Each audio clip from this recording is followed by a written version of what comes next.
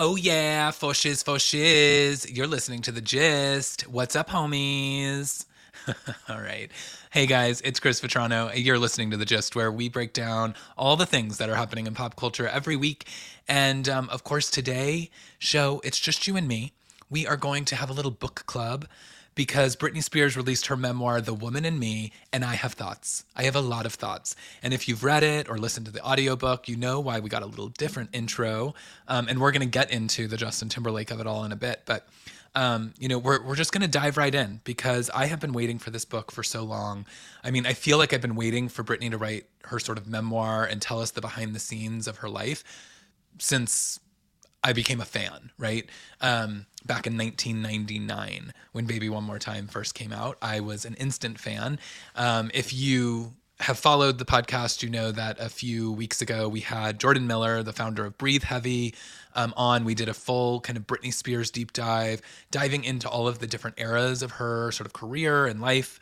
But we really didn't cover a lot of the like personal elements because we knew that the book was coming. And now we have it. I've read it cover to cover. I have listened to the audio.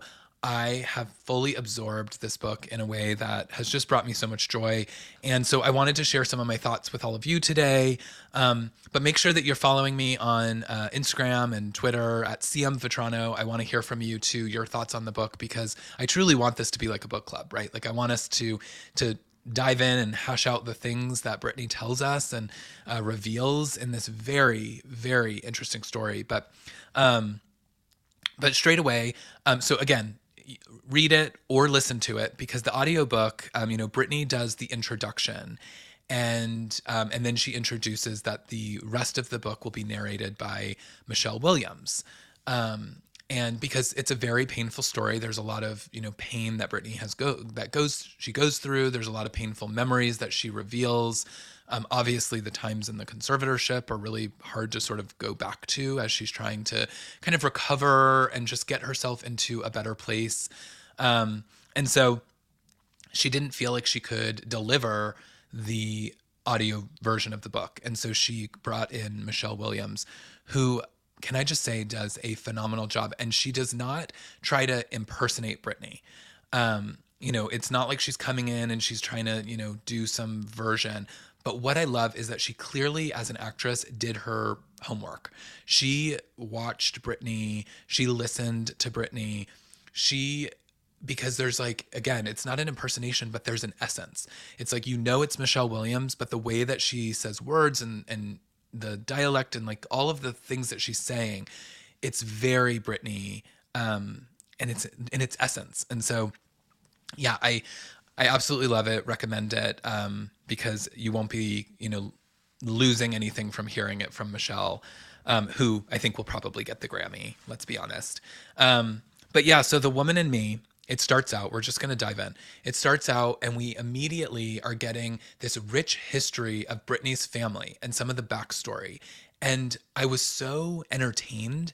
I was like, when I was listening to it and reading it, it was like playing out as a movie because you really got to learn, about her great grandfather and how her father was raised and how her mother and father met.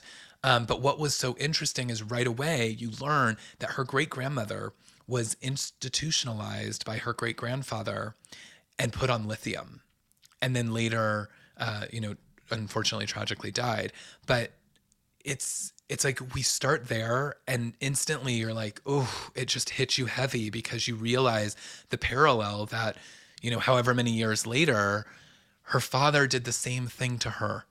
He put her in an institution against her will and put her on lithium. And it's chilling to hear that this like sort of parallel that this really dark story has taken. And then you learn a lot about, her father's alcoholism and fights that, she would hear of her parents. And, she was always kind of searching for her sort of safe place, it felt like, as a little girl, and ultimately learned that music and dancing and sort of doing all of the things that she came to become was really part of that safe place that she found. And it was just so interesting to hear a lot of that backstory because I think the things that as a Britney fan for many, many years, I, know a good chunk of the story, right? Like, but it's her sort of her story really starts with like Star Search and then going on an off Broadway play and being the understudy and, having that sort of rush and then the Mickey Mouse Club and not getting cast in the first time because she was too young, but the producers told her to come back and then she did. And obviously Mickey Mouse Club, which led to the record deals and then she became Britney Spears. And so, you know that story, or if you're a fan like I am, like I know that story really well, but there's a lot of stuff that she covers in this book that you just really didn't know. And you didn't realize how dark things really were back in Kentwood, Louisiana, when, she was living, her parents didn't have a lot. And, and really also some of the things that her father faced as he was a child and growing up, and some of the things that, the times that his mother or her mother tried to leave her father when they were young, and it sounded like they kept having kind of like children to sort of save the marriage.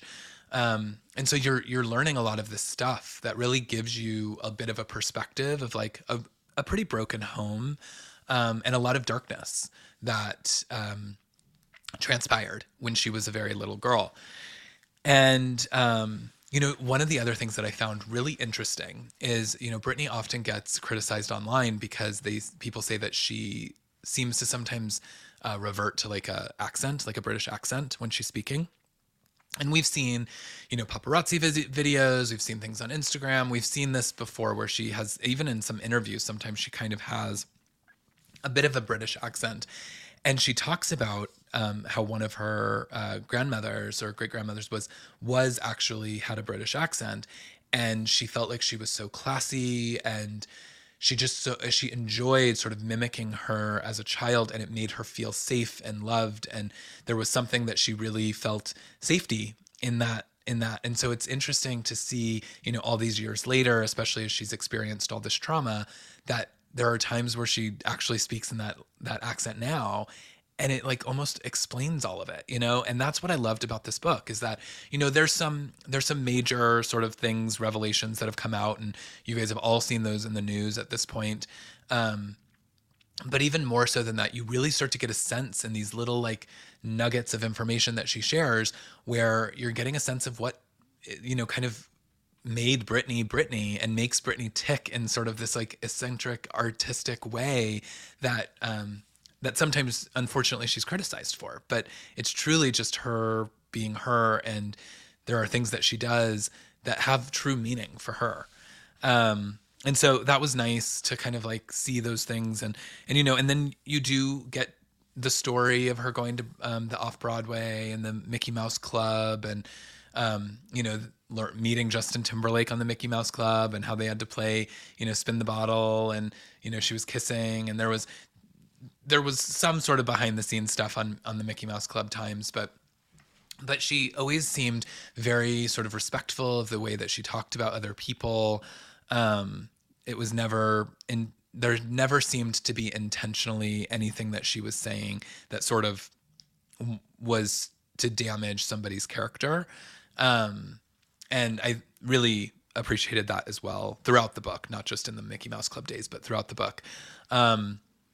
But we learned that, she was understudy in this off-Broadway play called Ruthless. She was understudy with another understudy for the lead role, who was Natalie Portman, and the lead role was actually played by Laura Bell Bundy. So it's like very interesting to kind of get all of those little details as well, which some of them have been out there before, so not necessarily new, but it was just a nice reminder to sort of see some of that. And then, I think the other sort of like thing that she has mentioned this in interviews, like back when she was first getting started, but after the Mickey Mouse Club, she really wanted to go back home and live more of like a normal girl life. And, the way that she has told that story in the past is that she kind of got the bug to go and like start singing and dancing and performing again, which led them to New York, and where they, met Larry Rudolph, and they got connected with record labels and things. But, I will say though, guys, Larry Rudolph, I don't think his name, I'm pausing because I might be wrong. I feel like his name doesn't come up a lot in the book. And because there was something, there was a couple of stories specifically that she said that she was telling that I know that she was talking about Larry Rudolph, but she never referred to him as Larry or, Mr. Rudolph, which, sometimes she does refer to people that way. And I thought that was interesting because, as we know, or at least what tabloids have told us, is that there was like 100 and something pages that were removed from the book. And, in order to print stuff like this for legal reasons, they have to sort of get approval by various people. And so I'm curious how he sort of participated in that, because he does not have a very strong presence in the book, though he is mentioned as manager, or the manager that took her around town and things like that, but it's never by name. And I am curious if that is intentional, because he somehow got, was able to sort of get that taken out. But I digress. So, but what we really kind of learned is, I think, it sounds again like there was a bit of a broken home situation happening, and things weren't going great. And it was like, I think she wanted to escape again. And that's really what led her to New York and starting to do some of this, some of these additional things in music and entertainment. And so, as she mentioned, she goes, and she meets the head of Jive Records, and she has like an immediate connection with him. She ends up going to a couple of other labels, but ultimately really liked Jive, and they signed her sort of on the spot. And then, from there, it's like, you could almost say the story is history, right? Like, because then it's like she gets introduced to Max Martin, and she has, a lot of conversation, or a lot of the areas of the book where she talks about the just sort of being in the studio with Max, and kind of what that process was, and how she became this like real like studio workhorse. Like, she was so invested in what was happening in the studios, and like she just wanted to work. She never wanted to stop working, and she just loved being in there creating music and creating the songs. And so and then of course Baby One More Time is born. She tells the story of how she created the music video treatment, that, the label wanted her to do some sort of like Power Rangers-y, spacey thing. And she was like, that doesn't feel authentic to me and my friends. Like, I want, to be in school and in a Catholic schoolgirl outfit. And I want it to be a little sexy. And we like are waiting for school to end. And then we like bust out, and we're, having fun and dancing in the hallways and stuff. And that was born. And this iconic thing was born from her vision at, 15, 16 years old.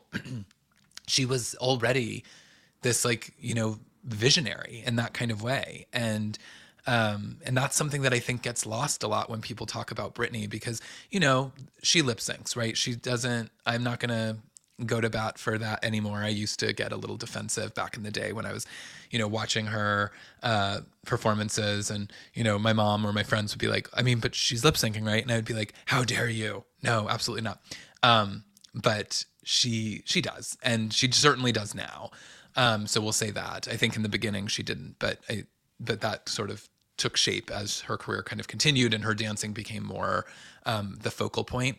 But I think that because of that, people sometimes like discredit her as a true artistic sort of icon, that she is somebody that has vision, that can go in and create music the same way that a lot of the greats have done. And that's why she's Britney Spears, right?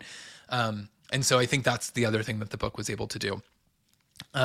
So, we end up getting into, I will be honest, there was parts of the book where I felt like her sort of rise to fame and her success, it like went too fast. Like, I was like, oh my God, I want more details. I want to know about all of the TRL moments. I want to know about, the more behind the scenes with, your romantic life with Justin. I want to know, all the things that aren't in this book, but also I realized like she's got a lot of story to tell. So she's got to kind of like go through it and be like, my life was on MTV and TRL, and you guys saw a lot of it. So if you really want to see that stuff, go watch it. Cause I guess we don't have to like necessarily break down every single thing and every detail that I personally need, but we didn't get that. And, but we did of course get to, her talking about her relationship with Justin Timberlake and how it came to be. She did reveal that she was, not a virgin going into that relationship, which was at the time was always like the big thing when Justin and Britney had both come out and people were speculating that they were together. And then when they sort of started admitting that they were together, everyone focused on their sex lives. I mean, they were teenagers and people were like asking about their sex lives, which is really, really crazy. I mean, I remember back in those days not thinking it was that crazy because it felt normal that, yeah, they're huge stars. I want to know this information, right? But it is crazy reading it back of like how young they were and how focused people were on Britney's body and her body parts in particular. And it's like today, in today's culture and world, like that would not fly. Like that would be so taboo. And cancel culture would not allow for these things to exist. The interviews that Britney had to sit through where people talked about her breasts to her and she had to answer questions about them as a 16-year-old girl. I mean, those newscasters, those interviews would cancel people today. It's insane what she had to go through in that. She talks about how, she did the Oops, I Did It Again performance on the VMAs that was so controversial because she wore the nude illusion, sparkly thing that she had like ripped off and shown that, and did one of what I think is still one of the most iconic performances of all time. But she then MTV did this whole segment where she had to sit and watch people on the street talk about how like offended they are by her.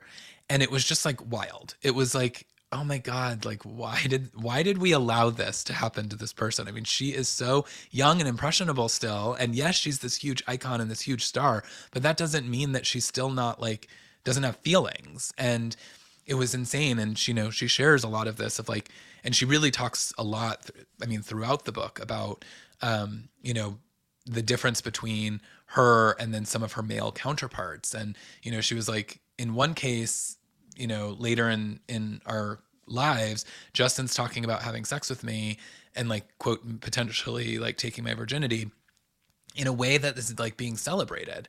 But me talking about that I, didn't wait till marriage was like essentially slut shaming. And it is interesting from her perspective because you hear a lot about that. And I think, really hearing it from Britney herself and going through that and what that really sort of did to her emotionally, it was interesting to listen to. And so, but yes, we do get to the now iconic, because the way that Michelle Williams delivers it, moment where, Britney sort of maybe throws a little shade at Justin for maybe mimicking Black culture a little bit too much, and where he's wearing some big I don't remember if she talks about his cornrows, but obviously we all know when he had those. And she's talking about how NSYNC really like kind of aligned themselves with hip hop and wanted to be more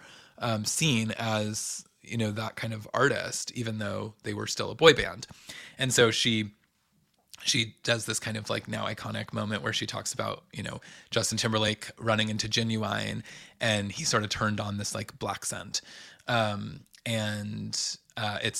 It's a hilarious moment in the book because it's shady in all the right ways. But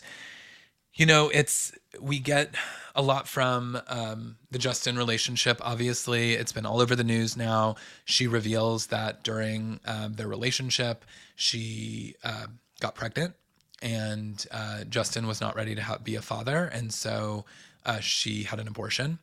Also, the way in which she describes the abortion is really she didn't tell anyone. Her and Justin, and I think she said Felicia, her assistant, but it may have been a security guard. I can't remember exactly who it was, but it was like only a handful of people knew. And because of that, they didn't go to the hospital for it. They did it at home. And, she talks about lying there on the bathroom floor, and Justin like got out his guitar and started playing music. And she was just in so much pain as she's like essentially having this abortion on the floor. And it's horrifying to read. And then we also learn, in their relationship that she admits that she had an affair with Wade Robson, which was long speculated. The choreographer who was friends with Justin as well. He did a lot of the NSYNC choreography, did a lot of Britney's choreography. But, Britney says, I knew in our relationship, I loved Justin so much, but I knew that he was cheating on me. And I knew there was like one in particular that she does not name because she says she wants to protect her privacy. But she says, there is someone in the public eye that she knows that he was having an affair with. And then, and she said, and I think that happened often. So she kind of alludes that there's like several people that she thinks he was probably, having an affair multiple times. And so she kind of like got to the point where she thought like, if that's what we're doing, that's what we're doing. And that's why, she had a night with Wade Robson, which he found out about that while she was hosting SNL. He called Wade while she was doing SNL and found out for sure. Wade confirmed that they had been together. And so, things were just like happening behind the scenes. There was a lot going on with that. And then Justin broke up with her while she was on the set of her Overprotected music video, the Dark Child remix version of the video, which is also an iconic video. And, she talks about how he sent her a text message that just, simply said it's over. And that's how he ended the relationship. And she was devastated. And, she does really, really talk about how Justin is definitely the first love of her life, if not the love of her life. Like she alludes to this deep, deep love that she has or had for him. I mean, she mentions that he wrote her a letter towards the end of their relationship, and she still has it framed under her bed. And, that I think speaks volumes. I think that the fact that she has this memento from a relationship that actually caused her a lot of pain. He cheated on her. She would have kept the baby in that time, but realized he didn't want to have a child. And so, she went along with the abortion. The abortion really did some like negative things to her mental capacity at that time. She was very distraught. And then he essentially broke up with her. And then from there went on, and she talks about, he really used the breakup and, their sexual life and her indiscretion with Wade as a way to really catapult his solo career. And she calls that out. She's like, in all of these interviews, he's talking about how he's having sex with me and alluding to it. And, we've never even put that out in the world. Meanwhile, I know that the result of that, love making was a child that we didn't keep. And she talks about, the Crimea River video, and that there's an actress that was hired that looks just like her, that's cheating on her. And, she was like, he really put me on blast in this way that then the media came after me and made me out. I went from being, the America's Next girl next door to this like salacious whore. And it really did a number on her. And, she talks about that. She talks about, sort of days where she just sort of holed up and at home and she didn't want to work. And she just kept being pushed by her team to go work more. She was like, I don't want to do these tours. I don't want to do these things. And, they just kept pushing her because that's what they do. And they just churn and burn. And so we got a lot of that. We really start to see a lot of the darkness there. She talks about her meeting Madonna and how Madonna had kind of come over to her house, and she had kind of decided that she wanted to have Madonna on her next record, which, she talks about how the label didn't really like the single, but she really, wanted it to be the single. Me Against the Music. And so she brought it back to the label and said, what if we have Madonna? And she, and again, she talks really respectfully about these artists. There are things that she said, like, she mentioned Madonna, like, was on her own schedule while they were filming the video. She's like, oh yeah, she was hours late. She wasn't ready at the call time. She's like, I, as an artist, was never like that. I was like, if someone told me to be somewhere, like, I was there. And she's like, it was the first time I was really seeing like a star that was like, no, I'm the star. Like you're on my schedule, not the other way around. And so she, talks about Madonna. She also talks about Mariah Carey several times in the book, and clearly has an affinity for her. And there's a lot that she mentions about, like, Mariah taught her good lighting and how to take photos. But yeah, there's a lot that kind of goes on. What else? I mean, it's all of this stuff. Like I said, it's like it's so interesting, but it goes by so fast. It's like, wow, she really did have these like whirlwind, like 5-6 years of just like nonstop working. And then as you're also kind of learning, she's going through a lot of heartache and a lot of heartbreak behind the scenes. She really didn't want to be, you know, working as hard as she was, as the breakup was happening. And, she mentions, Diane Sawyer interview, and she mentions these interviews where like people were really hard on her. And, she calls out the Justin and Christina Aguilera Rolling Stone cover that they did together, which she felt like they did it, to sort of get back at her. And she had a very, strong reaction to seeing that. And it's just, you can hear and understand a lot of really what was kind of going on behind the scenes. And then she obviously talks about her time with Kevin Federline. She talks about meeting Kevin, and really she did not want to be on that In the Zone tour. She was like, it was a horrible time for me. I felt like I could not like get my life together. And actually, before the Kevin Federline, she does also talk about her tryst, as she calls it, a brawl with Colin Farrell, which was sexy and sounds exactly like she describes it. As like, it was just like she knew that this was kind of a bad guy, but she needed it. She needed to get out and just sort of have some, sexy fun, and she did with him.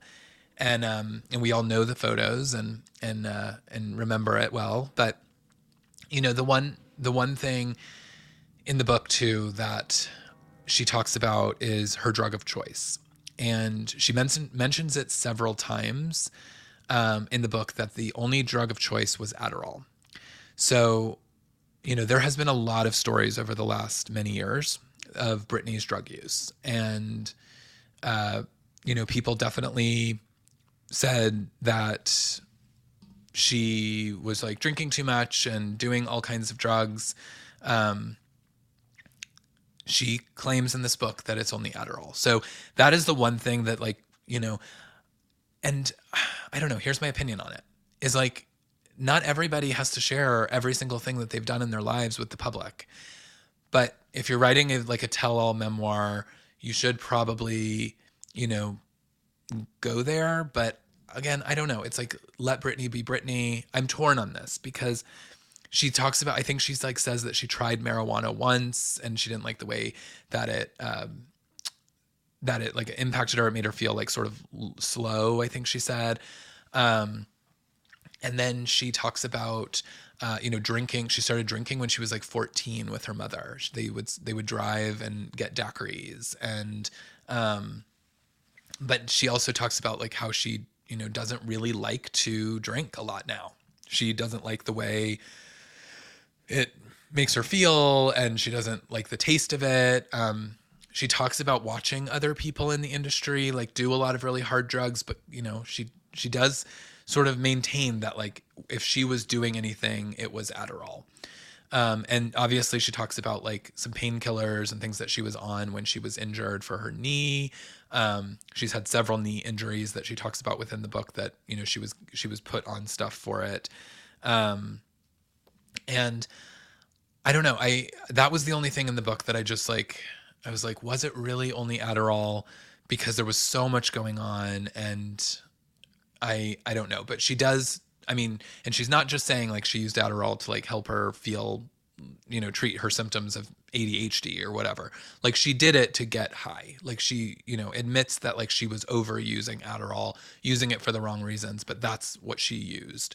And so she mentions that. And I bring that up now because obviously, the Colin Farrell days, that is when a lot of those drug rumors started. and then her partying with like Paris Hilton and going out a lot, and then obviously in the Kevin Federline times. And so she talks about Kevin. Obviously, like there's really nothing new in the Kevin stuff because I feel like we know so much through that sort of divorce and how messy it got. But, she talks about how he was just constantly, doing marijuana. She talks about how she just like really needed to feel loved, and she didn't want to be on this In the Zone tour. And she met Kevin, and he just sort of would wanted to hold her in the pool all night long. And just hold her. And that's what she needed so much because she really hadn't like recovered from the Justin breakup and the abortion and all of the things that were sort of just still causing her a lot of mental anguish. And she really needed to feel that love. And so she talks about that with Kevin. And that's kind of what he brought to her. And then obviously they ended up having children and getting married. And then she talks a lot about how she went into a lot of postpartum depressions. She was really scared at times of the way in which that sort of manifested itself. But then we also start to learn that during that same time, that's really when the media was going way too hard on her. And everything she clearly has issues with her weight. She talks about it not only in the conservator timeframes, but even like early in her life, her father telling her that she needs to lose weight and that she's fat. So pregnancy really did a number on her with that. And so she talks about like photographers who get photos of her that look where she looks fat. And that was really damaging. She just details the like other side of the paparazzi sort of chase, right? And she talks about how scary it is and that she can't see, and she's holding a baby, and she's, as a mother, she's like, I feel unsafe. I feel like these paparazzis are like chasing me down the road and something really bad is going to happen. And so, she talks about the time that she put her son on her lap while she was driving, and everyone, snapped a million photos. And she says, it's like the paparazzi drive you to kind of do something crazy because they just want that one shot, because they know they're going to go make, thousands and thousands of dollars on that one money shot. And so they're looking for you to do something crazy. And Britney knew that. And so she tried not to do those things, but also was always put in a situation where she felt unsafe and ended up sort of like, running into a restaurant barefoot, or, having to put the baby on the lap, or all of these different things that became these moments where the headlines were reading like Britney out of control and, unfit and all of that stuff. And so she really talks about all of that. And then just sort of how I think that probably the new thing in the Kevin story is really how he iced her out at the end. She would talk about how he would just like never be home, and then she would like show up at the studio or show up wherever he was. Because she does say, he tried to have a rap career, and I think she, says something like, oh, bless his heart. Little shady moments here and there. Love it. But she talks about like showing up, and like the guy that used to be her security guard that now was like working for Kevin wouldn't let her see her own husband. And like, he didn't want to see Britney, and he really kind of like was manipulating her at the end. And it just sounds really bad. It like, things got really, really sad for her. And so she talks about that. I'm trying to think what else. I probably missed some things. Oh, she did talk about almost getting cast in The Notebook, and also later talked about that she was up for a darker role, which we learned was Chicago.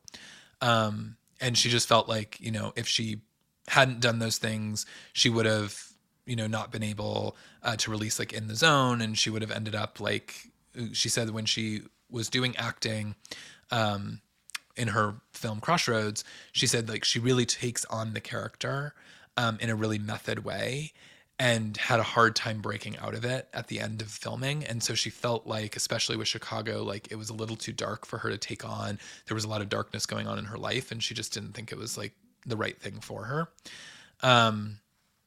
But, it would have been interesting for sure to see Britney in Chicago, right? I mean, wow, that would have been a very different movie and could have changed the course of her career in a lot of ways. But yeah, so she talks about the breakup with Kevin, and then she kind of goes into, again, I feel like what we learn is like she never really recovered from that abortion. She was kind of like in a constant state of depression, and these things just kind of kept happening, where she was doing things that would give her sort of this high, like going out, or which, as I mentioned, we saw, going and having her brawl, meeting Kevin and finding love, having the children. Like she would do these things that were like, to make herself better. But she was really, really still dealing with a lot of the stuff that was undealt with. And so, we kind of learn all of that. And then as she's ending her relationship with Kevin, we get into the blackout era.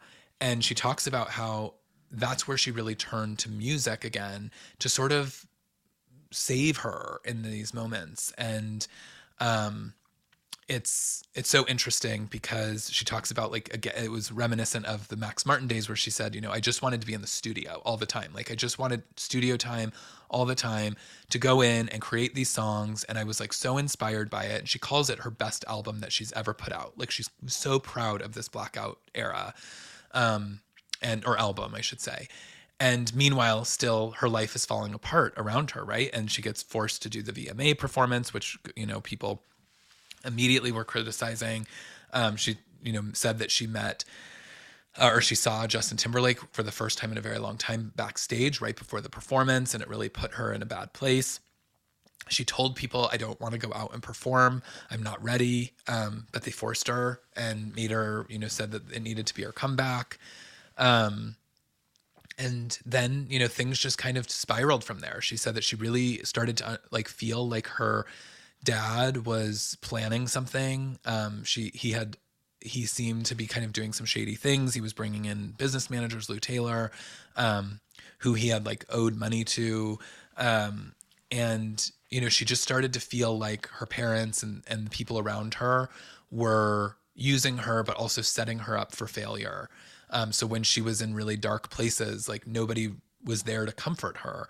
She just said that she had a sense that, and she refers to this many times as from the book, from this moment to the end of the book, that she feels like her family was really trying to kill her, in a lot of ways. And she just felt like something was coming. And then she recounts the moments where, her mother called her over to the house, and suddenly there were helicopters, and there was, was it FBI? I don't know if it was FBI. There was, police essentially at the door, trying to break down the door to, like, bring Britney in. And they, strapped her to a gurney against her will. She didn't understand what was happening. And, they put her on this, they put her on the psychiatric hold, which then led to the conservatorship. And all the while, Britney says, like, she really didn't understand why, because all she was really facing was, postpartum. She was facing the divorce from Kevin that was getting really painful and getting really ugly. She obviously still had a lot of the pain from the Justin relationship and some of the trauma that she had gone through. And no one was there to comfort her or help her with those things. She just kind of got left and cast aside. And, then she goes on to talk about, she ends up in a matter, like what felt like a matter of weeks, in this conservatorship that then lasted 13 years of her life. And in this conservatorship, she talks about, what she understood was that she was being put on this because she was being told that she was unfit and unwell enough to live her own life and make decisions. But she said, but meanwhile, I was shooting How I Met Your Mother and talking about in rehearsals for touring and going back to work in the studios and doing all of these things. And she's like, if I'm so unwell, why am I able to do all of these things? And those are questions that she should have asked more and should have found her way to ask those things more publicly. But she didn't have a voice, right? Like because she wasn't in control, she couldn't go on talk shows. She couldn't talk to her. She was told she couldn't appoint her own lawyer, which she later found out was a lie, and actually illegal, by the way. Nobody has faced any charges for that. But she goes on to talk about all the work that she went and did. She won, in, let me see, I have it here. Um, she says, in 2008, I won more than 20 awards, including Cosmopolitan Ultimate Woman of the Year award. At the VMAs, just 1 year after I'd been mocked for my Give Me More performance, I won 3 Moon Men. My video, Piece of Me, won every category it was nominated in, including Video of the Year. I thanked God, my sons, and my fans for standing by me. So she talks about how she's going on and winning all these awards. She's having like so much success. And meanwhile, can't make a decision for herself. Her father was making her eat chicken and canned vegetables for every meal. She would beg her security to give her ice cream or hamburgers or french fries, and they would say no, that they weren't allowed to. Um, all of this, like, these horrible conditions. I mean, she was truly abused for 13 years. And then she talks about it, that at some points throughout the 13 years, she realized, okay, if I just go through with this and if I just start acting and playing the game, they'll let me out of it. Surely if I like keep doing what they ask of me and I'm doing a good job of it, they'll let me out. And as we know, those days never came. And it wasn't until, and this is crazy because again, it had been going on for so long, but it wasn't until after her Vegas residency ended and she was like, I need a break. I need to like be with my children. I want to take my vacation with them. They were like, no, we're putting you on the road to do a tour. Because all she was for these people involved was a moneymaker, and they were taking all the money. And she was like, I don't want to go on a tour. I'm tired. I've been doing this Vegas residency for years. You guys aren't letting me change the show. I can't even put a different song in. Like, I have no creative freedom in my career anymore. And so she was really upset.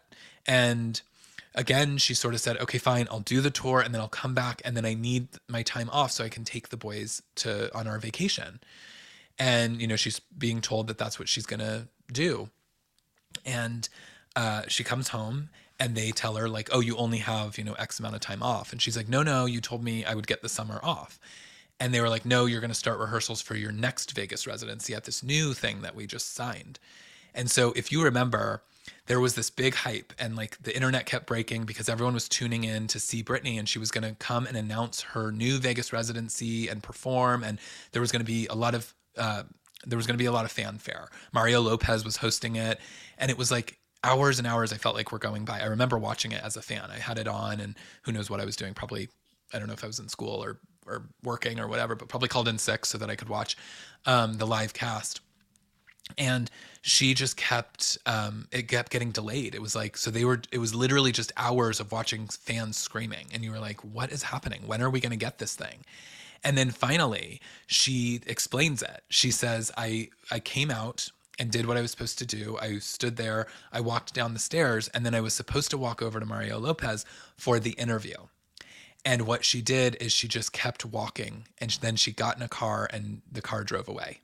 And we all remember it because we were all like, wait, was that just like people were waiting hours and hours just to see a glimpse of her? But it was the first time she really, really rebelled against what she was being told to do.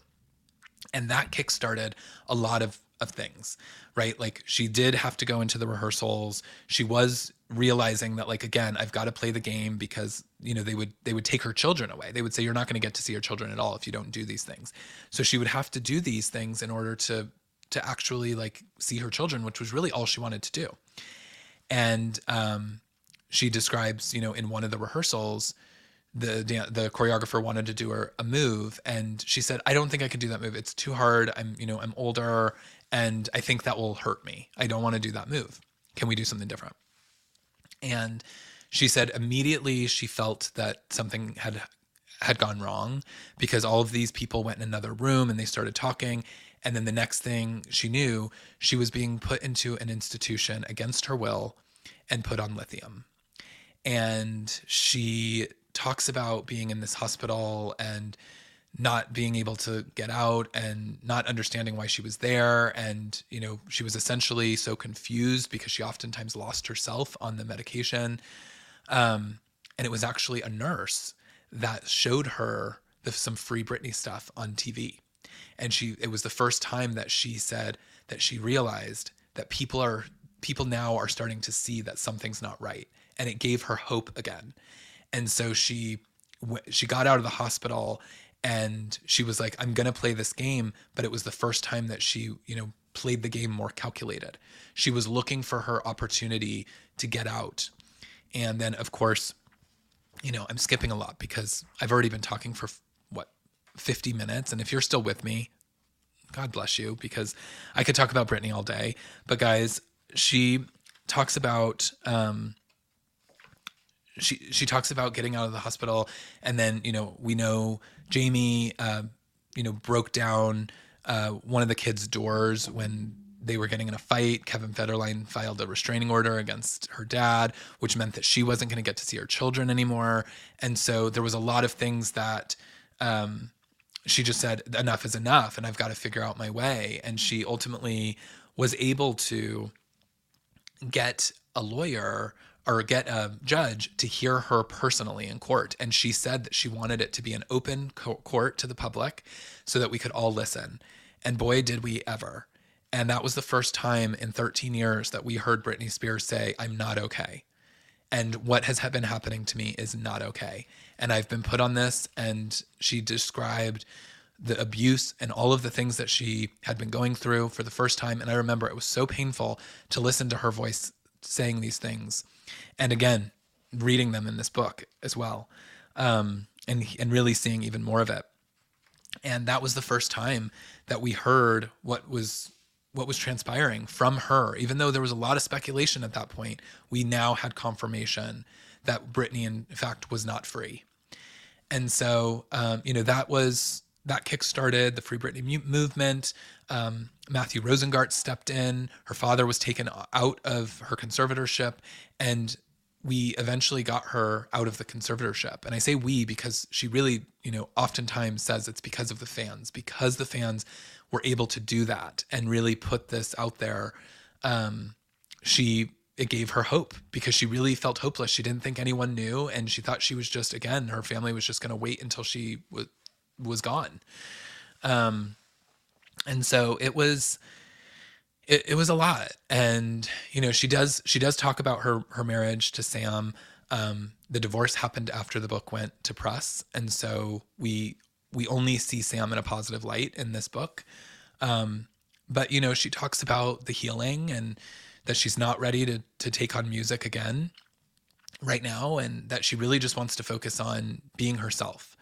And, one of the final kind of paragraphs of the book, I wanted to end our podcast with it because I think that it's something that we should remember because, a lot of us are still casting a lot of judgment on Britney when we see her post online and the things that she's doing. And if you read this book again, which I urge everyone to do, you really do get a better sense as to like what this person is dealing with and what she has been dealing with for so long and why she's, sort of reverted back to childlike tendencies in some ways and the accents and the things that people just really want to sort of criticize about her. But one of the things that she says here is, freedom means being goofy, silly, and having fun on social media. Freedom means taking a break from Instagram without people calling 911. Freedom means being able to make mistakes and learning from them. Freedom means I don't have to perform for anyone, on stage or off stage. Freedom means that I get to be as beautifully imperfect as everyone else. And freedom means the ability and the right to search for joy in my own way, on my own terms. And that's how I want to leave it, guys, because Britney has told her story. And though there might be elements missing, there might be things that she's not ready to share, she goes there in a lot of ways and she shares as much of her heart with us as she can in this book. And all we wanted was to hashtag free Britney. And we have. And now we've got to let her be free. So I hope that you guys have all read it or listened to it. It's certainly something that I think is going to be talked about for many more years to come. There's already people in talks that are trying to get rights to make it a film or a TV show because it's a dynamic story. And it's not just because it's Britney Spears and people want to capitalize off of her. It's because what she tells in this book is a dynamic story. And I hope that we all feel a little bit more empathy when we read it. And so thanks for listening. Guys, it's 55 minutes of Britney Spears back to back. I know I just did a Britney episode, deep dive episode.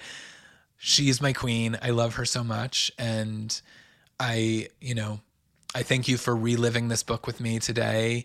And I hope that you will follow me on the socials so that we can talk about it. I'd love to hear your thoughts. What were the moments that stood out to you?